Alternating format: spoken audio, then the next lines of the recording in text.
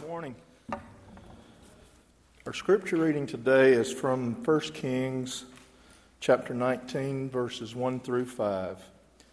Now Ahab told Jezebel everything Elijah had done and how he had killed all the prophets with the sword. So Jezebel sent a messenger to Elijah to say, "May the gods deal with me, be it ever so severely, if by this time tomorrow I do not make your life like that of one of them." Elijah was afraid and ran for his life. He came to Beersheba in Judah. He left a servant there, and while he himself went a day's journey into the wilderness, he came to a broom bush, sat down under it, and prayed that he might die. "I've had enough, Lord," he said. "Take my life. I am no better than my ancestors." Then he laid down under the bush and fell asleep. All at once an angel touched him and said, "Get up and eat." These are the words of the Lord.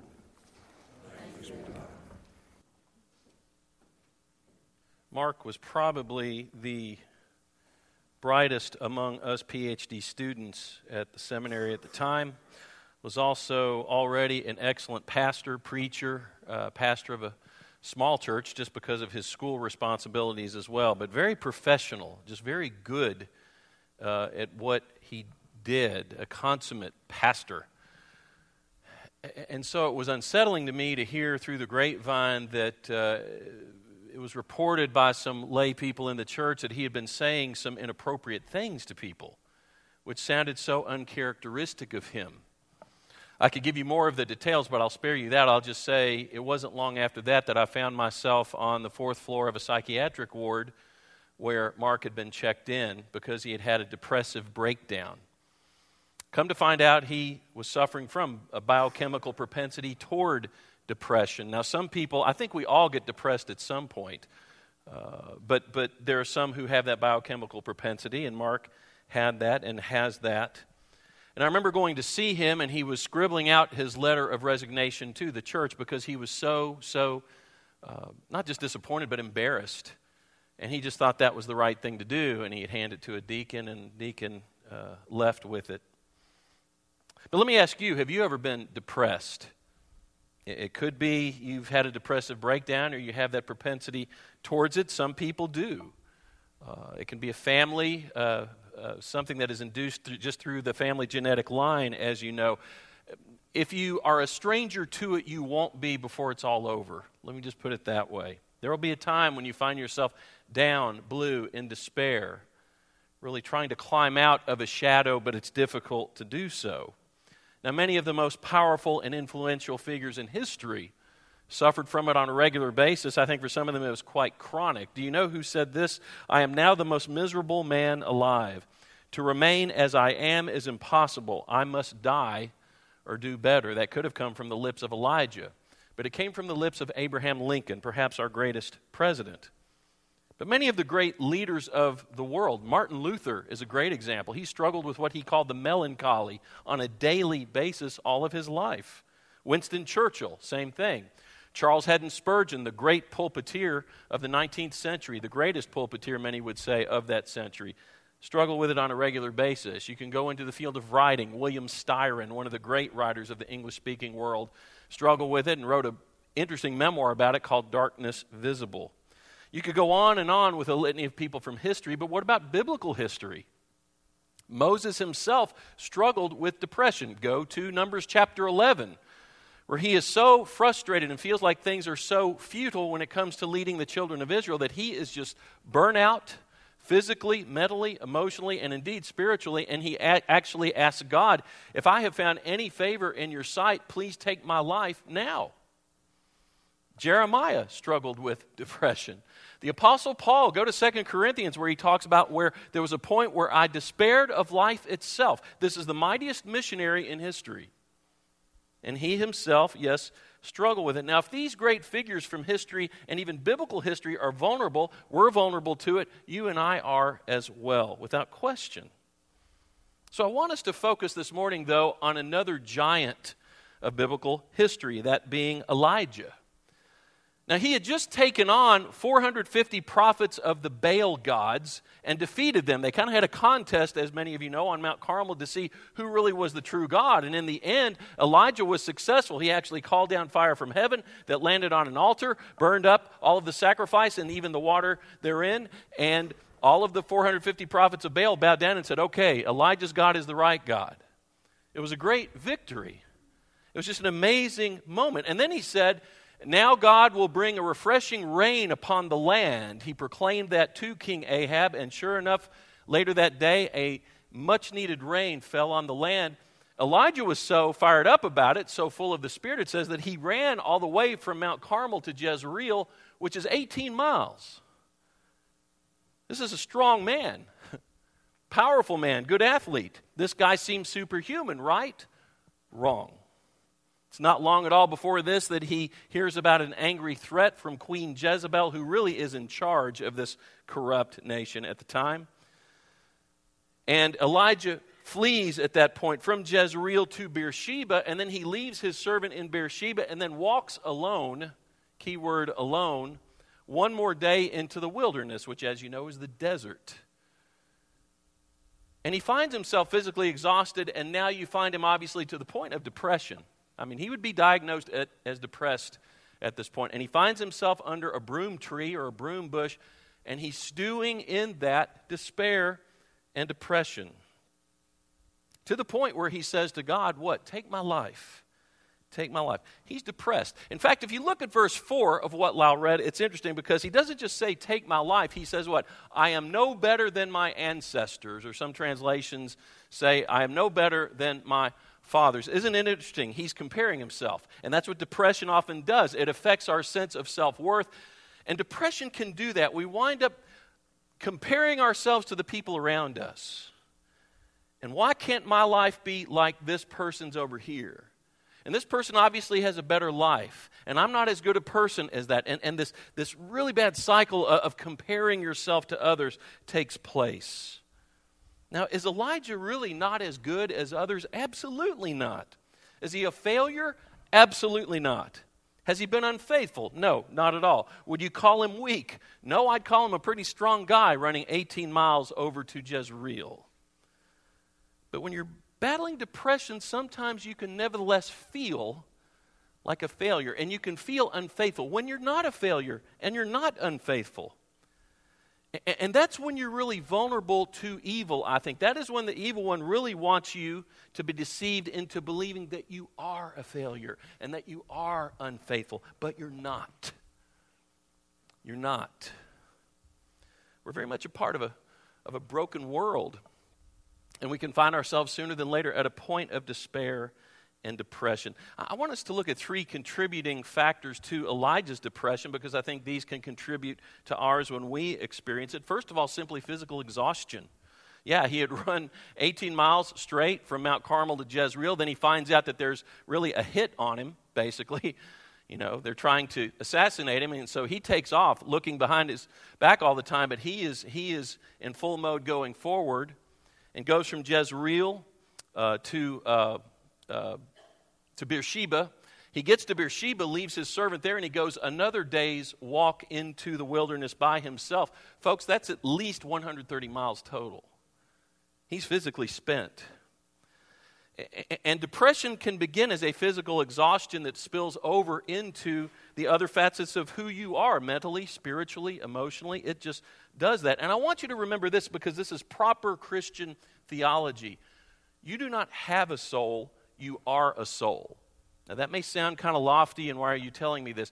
We do not agree with the Greeks of that day who said, no, the body and the soul are separate. No, you are a soul. And think about that. Your body and your soul are pretty much the same thing. Therefore, when something impacts you like physical exhaustion and it starts to impact other parts of you, your soul is suffering. So you are suffering, yes, maybe physically and emotionally, but also spiritually, no doubt. And we're all vulnerable to that. And it can be physical exhaustion after a high point of something that takes place in your life that winds up kind of turning on you. I'll never forget when Dr. Joel Gregory, who's one of the great preachers of our time, he teaches preaching down at Truett Theological Seminary at Baylor. Amazing guy, has a voice like God but lower. He's one of those guys, just an amazing guy. And he became a Christian at age 19, became a preacher at age 19, and he already had the gift. I mean, he's a compelling speaker, just a remarkable, remarkable preacher. And he did 3 back-to-back revival services over the course of 3 weeks. And he said, and he says to this day, and he's much older now, he says, to this day, those are the 3 greatest weeks spiritually I've ever experienced. I was just on a mountaintop the whole time. I saw people come to Christ in profound ways. And it was just amazing how God worked through me and confirmed this call to the ministry on. And you know how he celebrated in the aftermath of all that? He was so physically exhausted that he needed to check himself into Harris Hospital in downtown Fort Worth, and he spent 5 days there, basically sleeping and eating, and that was it. He had a depressive breakdown. So again, that's one thing, when you reach the mountaintop, that's great, but the only place to go, where, is definitely down. And that's a challenging part of it. And you see that really leads to a second reason that I think Elijah got depressed. It was the natural aftermath of a high point. Here he had just defeated the prophets of Baal.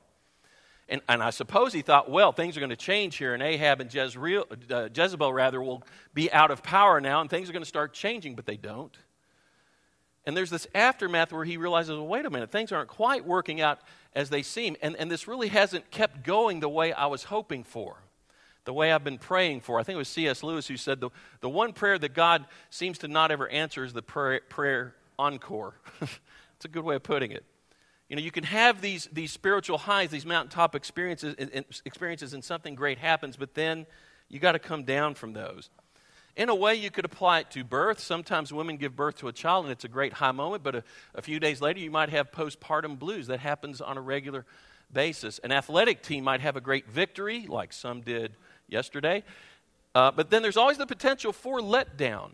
And you know, something happens, and they really kind of go down a bit, and it's just natural. We have a great time during the Advent season celebrating Christmas, then you get the January blues, all different examples, but again, so often it happens that you're on this high, but then you can really go down quickly. And I think that's why highly motivated people are vulnerable to depression. Data shows that, by the way. So the most vulnerable people to depression are highly motivated, and in fact, people in higher socioeconomic status often are the most vulnerable. Interesting. Why is that? Well, at least in part, we expect to continue to experience this exaltation of all this success, these things that we have worked hard for, but then you say, I don't understand. Why am I down? Why am I depressed? I've worked hard and I've succeeded and I've got all these great things. Why am I so down? What's wrong with me? Well, it's kind of that pattern of I've done all these things, but it's not amounting to quite what I had expected. It's not quite good enough. What was it Alexander said when Alexander the Great realized he had conquered the entire world? What? He wept. Why? There were no more worlds to conquer. It's almost a letdown after accomplishment. And I think Elijah experienced that. And there's a third factor that I think contributed to his depression, and it was a sense of futility. He was exasperated with the circumstances. Here he had this incredible victory over 450 prophets. And yet things did not change in this corrupt and depraved kingdom. I'm sure he asked, well, after something like that, why isn't there change? I think one of the most vulnerable things that can lead to someone feeling depressed is when you hear them say, nothing I am doing matters. And that's not true. But sometimes we feel that way. Nothing I do makes a difference. So I think those all corrupt, you know, the exhaustion and the sense of futility and the sense of being let down after being on a high. And sometimes you and I experience those things as well, but how do we overcome depression? You know, the Bible says that God comforts the downcast, and I think he does. And I think he does so in 4 significant ways with Elijah, and he might be able to do that for you today, especially if you yourself are struggling right now. Maybe it's not clinical depression that you're dealing with, but at least you have the blues or you're down about something, and you're kind of in a ditch that you're trying to climb out of and can't quite get out of it. Well, what are some things that God offers for you? Because he offered them to Elijah. Well, first of all, quite simply, rest. Very simple, but very profound. You go to verse 5, it says, Then Elijah lay down under the tree and fell asleep. All at once an angel touched him and said, Get up and eat.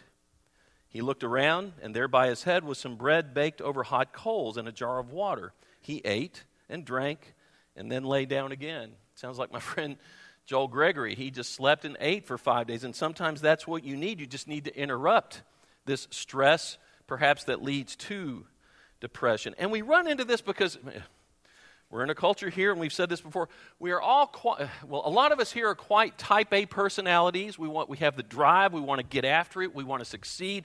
That's all good and fine. Though we are type A people in the hopes of becoming more type. I heard it. Who said that over there? God bless you. Who said that over there?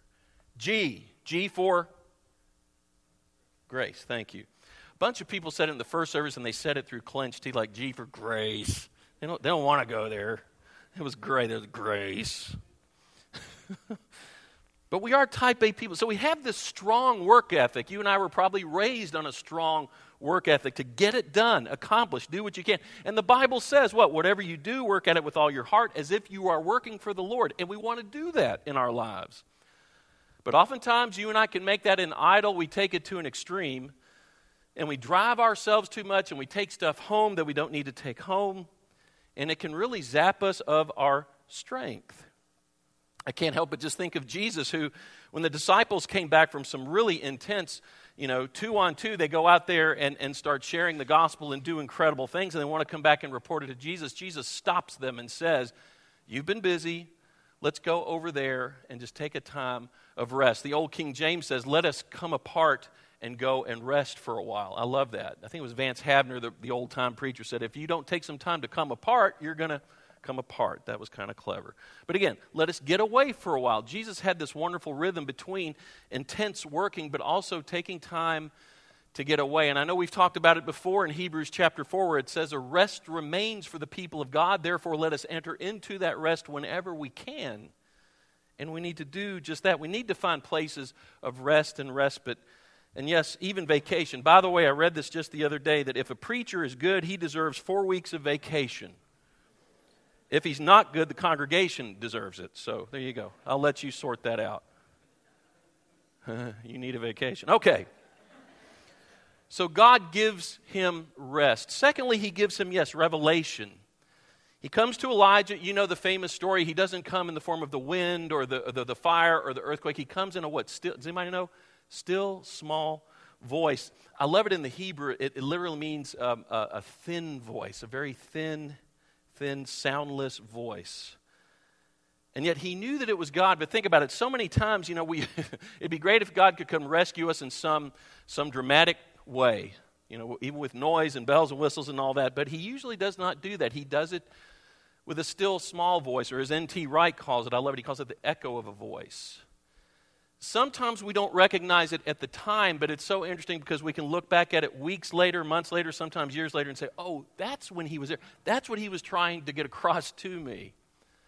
But sometimes it's challenging because I think what we have to do sometimes, and this is what depression can tempt you to do, is to go really so down inside of yourself that you can't get outside of yourself, if that makes sense.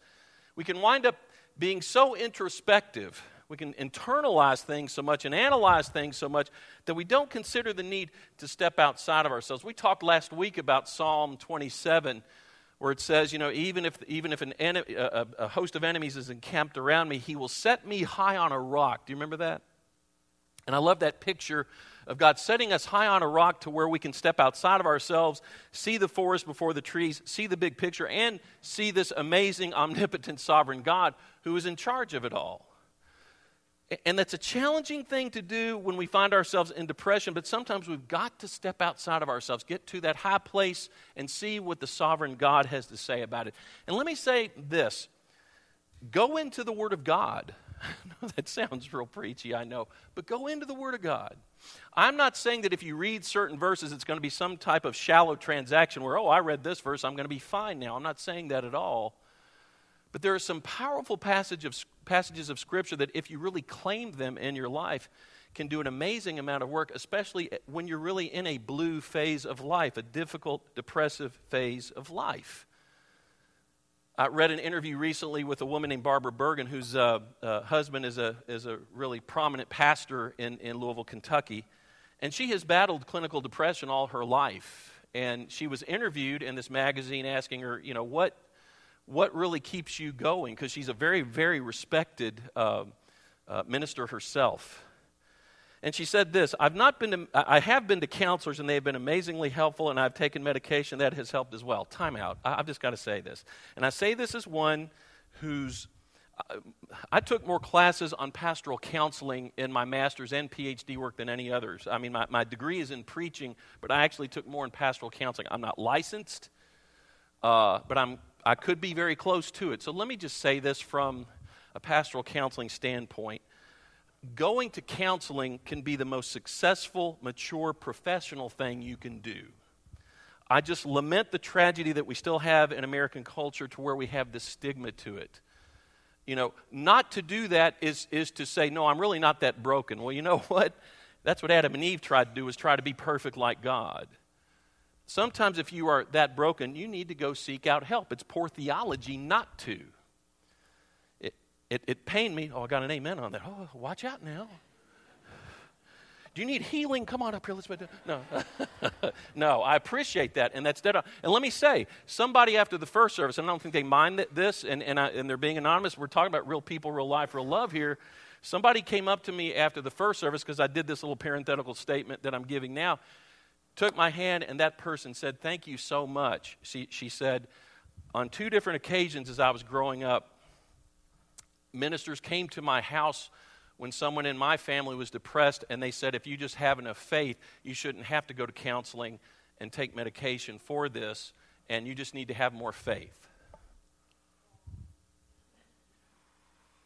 I'm just going to say that is evidence of a shallow understanding of our depravity as broken people in need of redemption. And that crawls all over me, and I'll just leave it there.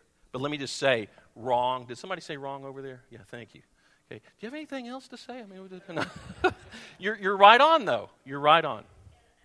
Yeah. Medicine for diabetes. Take medicine for... Hey, who made that medicine? God did. I mean it. It's important that you check the medicine and you seek help when your heart is bruised. Yeah. Okay. And you know, God made it, by the way. And God made counselors. God made counselors who are fellow broken people, but who have the skill to help you process through these things. Right with you on that. It is poor theology to deny your brokenness. And to me, that's poor theology of depravity if you're just going to deny it and try to just throw up this image, this little veneer of, oh, I'm just fine. And if I just pray enough, if I just have enough faith. To me, honestly, that's evil seeping in saying, why am I still depressed? Oh, I'm obviously a failure and I am unfaithful. Yeah, that's Satan wanting to get at you. Can I just tell you that? Don't fall prey to that. Go and seek the help. Okay, thank you. And thank you, Marla. Going back to Barbara's interview, what I love about what she said was, and she just offers some passages of Scripture that she said, man, I have hung on to these and they have meant so much to me. And she says, this isn't just a shallow transaction, and I feel better having read this passage, but she said, these are some that I have just clung to for years and years. First of all, she said 2 Corinthians 12:9, where God says, He said to me, my grace is sufficient for you, for my power is made perfect in weakness. Therefore, I will boast all the more gladly about my weaknesses, so that Christ's power may rest on me. And Barbara said, I came to realize that even though I was weak, maybe that's when God's power was resting me, and He was working through me in ways I did not even realize, and I could trust that. I think that's very cool. Even when you and I are downcast over something, going through something that's difficult, God can still work through us. We might not even begin to believe that, and we feel like a shell, but He still can, because His grace is sufficient. That's a strong, strong word. Secondly, she said, I always loved Romans 8:26. In the same way, the Spirit helps us in our weakness. We do not know what we ought to pray for, but the Spirit Himself intercedes for us with groans that words cannot express. She said, I would get so down to the point where I would throw up my arms and say, God, I don't know what to say anymore. I really don't know what to say. I don't know how to pray. She said, but then I came to this passage, and it made me realize, you know what? Even if I don't have the words, the Holy Spirit intercedes for me, and indeed what that's saying on another level is the Holy Spirit is praying for me. It's God praying for me. She said, that meant so much to me that He's praying for me. But she said the scripture that helped me the most was Mark 14:34, where Jesus prayed in the Garden of Gethsemane, saying this, my soul is overwhelmed with sorrow to the point of death. This is Jesus. My soul is overwhelmed with sorrow to the point of death. And Barbara said, I can't tell you how comforting that was to realize Jesus understood how I felt because he was overwhelmed with sorrow to the point of death. That he even took on that kind of sorrow, that kind of despair for you and me. And indeed, he carried that to the cross, that we could be made whole even of such difficult matters like depression.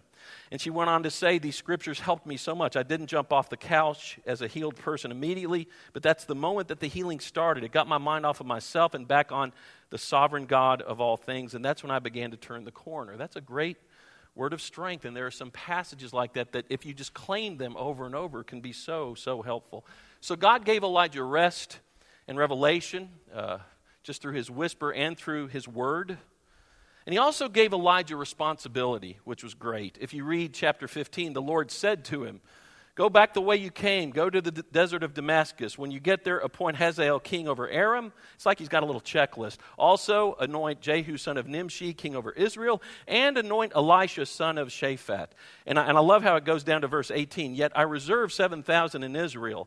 All those knees have not bowed down to Baal, and those mouths have not kissed him. I'll get to that one in a minute because I love that. But again, he says, I've got work for you to do, Elijah. You need to go anoint some people. I want you to go anoint some kings and anoint a prophet. And by the way, you're not alone. You've got things to do. And again, a lot of times when we're depressed, we might fall into pity, but we don't need pity. We need a new challenge. And I say this because you can develop some really bad habits, as you know, if you're down. I mean, you're so vulnerable. You can fall prey to drugs or alcohol, or you can overeat. You can just lie on the couch. And you've got to break out of that and take what can feel like a mammoth task when you're feeling that hollow inside. But you've got to get up and walk, get up and exercise, get up and cook yourself a meal, get up and get into a new activity, a new hobby. You don't need security at that point so much as you need stimulation. You need to get the creative adrenaline flowing again. I read recently, by the way, Florence Nightingale. Have you ever heard that name? You know, this great figure in nursing, famous English nurse. She took to the bed when she was 56 years old because she was convinced that she was dying of heart disease. And she remained basically bedridden from age 56 until she died at age 90. True story. She lived to be 90. 34 years of a pity party. Oh, it's going to come along anytime. She needed a new challenge, I would say. Get out of that bed. You know, I mean, she did great things, but come on. Think about your call also, and let me just say this. Think about your call to leave a legacy to those coming after you. Even if you're young and you deal with the blues sometimes, I mean, it's important to try to continue to invest in people. I think more than ever the church is in need of people who are older mentoring over other people. You'll hear students say a lot, this person has just poured themselves into me, or I so long to pour myself into somebody. I just think that's great. But we need that now more than ever. And I think with that passage about my grace is sufficient, that there's power in your weakness. Even at times when you are down, trust me, you are making a difference. You are not a failure. You're not unfaithful. You're actually making a big difference. And you can continue to do that. I think of my father. My mom died in 1992. It's very tragic. She got cancer and went pretty quickly, and we had always waited for my father to die first because he was a lot older than her. She had been a student of his in seminary. You've heard me say, she always said, I didn't get the best grade, but I got more out of that class than anybody. So, okay. So cute. But we always knew Dad was going to go first, just logically. Well, life doesn't always work out that way. When Mom died, though, my dad was very frail, had been frail for years. He had had quadruple bypass, and then about 10 years later, quintuple bypass. He had diabetes. He had all kinds of physical ailments. I just keep telling him, one day I'm just going to explode. Thanks, Dad, all this genetic stuff. But anyway, I don't know. But he was very, very frail. We were certain he would not last more than a year. I mean, the whole family gathered together other than Dad and said, this is going to be sad. He's not going to last long. At some point, my father just realized I need to leave a legacy. I've left a legacy with some of these books I've written and lectures I've given and that kind of thing, students I've helped, but I need to leave a direct legacy with community around me. My gosh, it sounds like real people, real life, real love. He basically sent some letters out in his own matter-of-fact way saying, hey, I'm old and I'm lonely and let's get together. and let's talk about ethical issues and theology, or let's just talk about how you're doing, and let's meet once a week at my house at this time and all that. Well, they started a group, and it became known as Barnett's Buddies. And they would get together, and it was a real age span and all, but they got together. It was always between 5 and 15 people. And folks, that group kept him alive for 13 more years, till he died when he was 93. If he had not had that group, he would have died much sooner, much sooner. He realized how pivotal that was, not just to feed him, but he would say, hey, yeah, y'all come on, I'm lonely, come help me. But at the same time, he poured into them. And I think the legacy is Barnett's Buddies still meets to this day. It's not always a big group, but man, Dad died in 2004, and they're still meeting.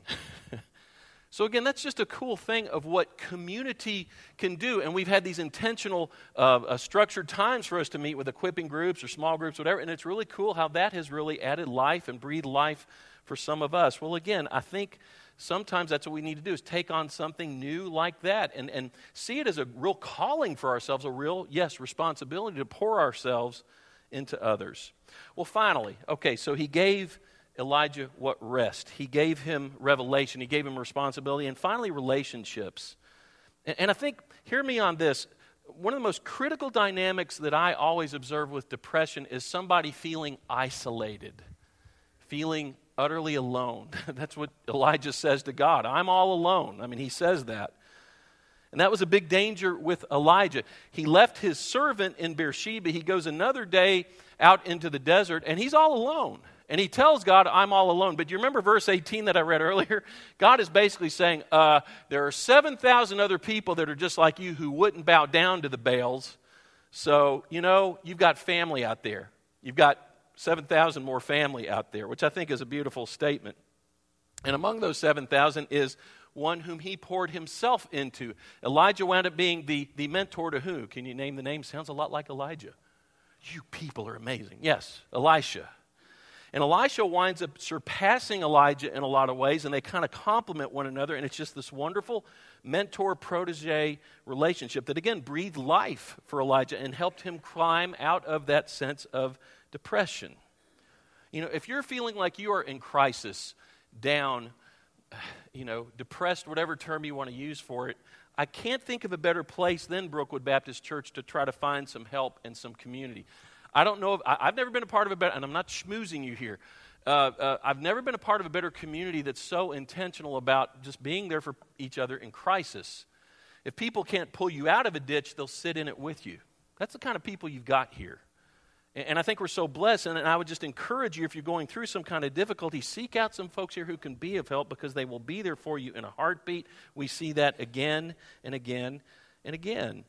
And I've just seen it just ratcheted up this year with this emphasis on real people, real life, real love. It always takes me back to that wonderful passage in Ecclesiastes 4, 9, and 10, where it says, 2 are better than 1 because they have a good return for their work. If one falls down, his friend can help him up. But pity the man who falls and has no one to help him up. My friend Mark, who had that depressive breakdown, was so embarrassed. This was Mr. Professional Pastor, so smooth, so eloquent, so together, so full of promise, probably the brightest guy in the PhD program that I was in. Writes his letter of resignation, gives it to the deacon. Well, 2 days later, the deacon board comes back, and they meet him. Must be a real vulnerable feeling. I mean, he's lying there in bed on the 4th floor of a psychiatric ward. And they basically all walk in, and they hand him back the resignation letter and say, sir, we don't accept. And this was a great country church who just kind of cut through it, and they said, well, Brother Mark, we know you're crazy now, okay?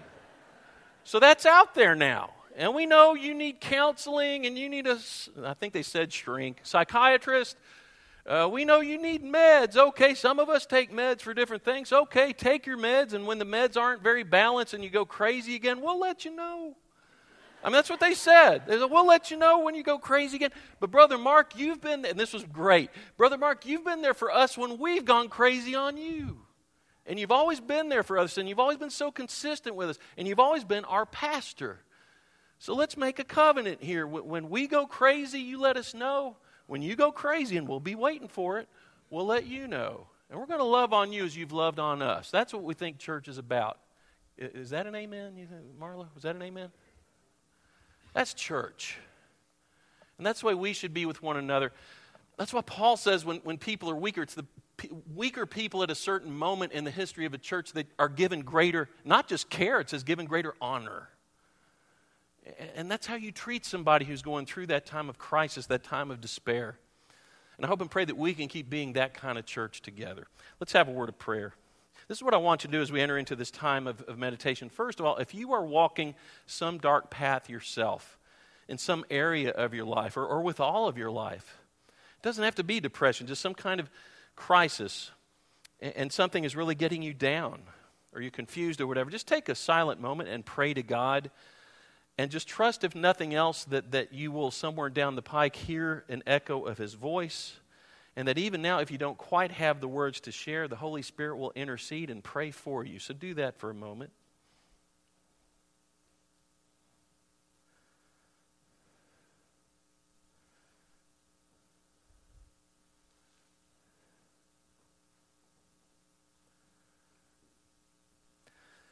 And I hope and pray that whoever prayed quite vulnerable prayers there will seek out people who can be of help, because help's around.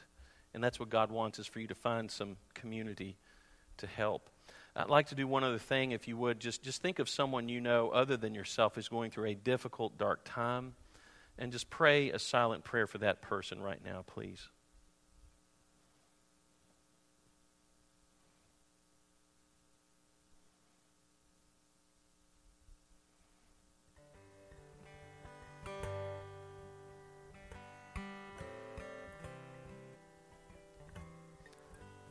Lord, again, it says in your word that your grace is sufficient and that you will work through our weakness. Help us to trust that. And it says that when we don't even know what to pray because we're so down, you even pray for us. Help us to trust that. And Lord, your whole word as a whole, and your Son Jesus says, are you down? Are you depressed? You're not a failure. You are not a failure. You're my child. And you're not unfaithful. Help us to trust those things, God. And we're about to sing, "'Tis So Sweet to Trust in Jesus." May we trust you, that in those areas of darkness with which we wrestle, we can trust that you are still working in it through us, and trust that you will get us through this dark time and bring us toward the light. We pray these things in your name. Amen. If you feel led to make some kind of decision to accept Christ for the first time, or to be baptized, as Edward was this morning, if you feel led to move your church membership, whatever it might be, you are welcome to do that as we stand to sing "'Tis So Sweet to Trust in Jesus."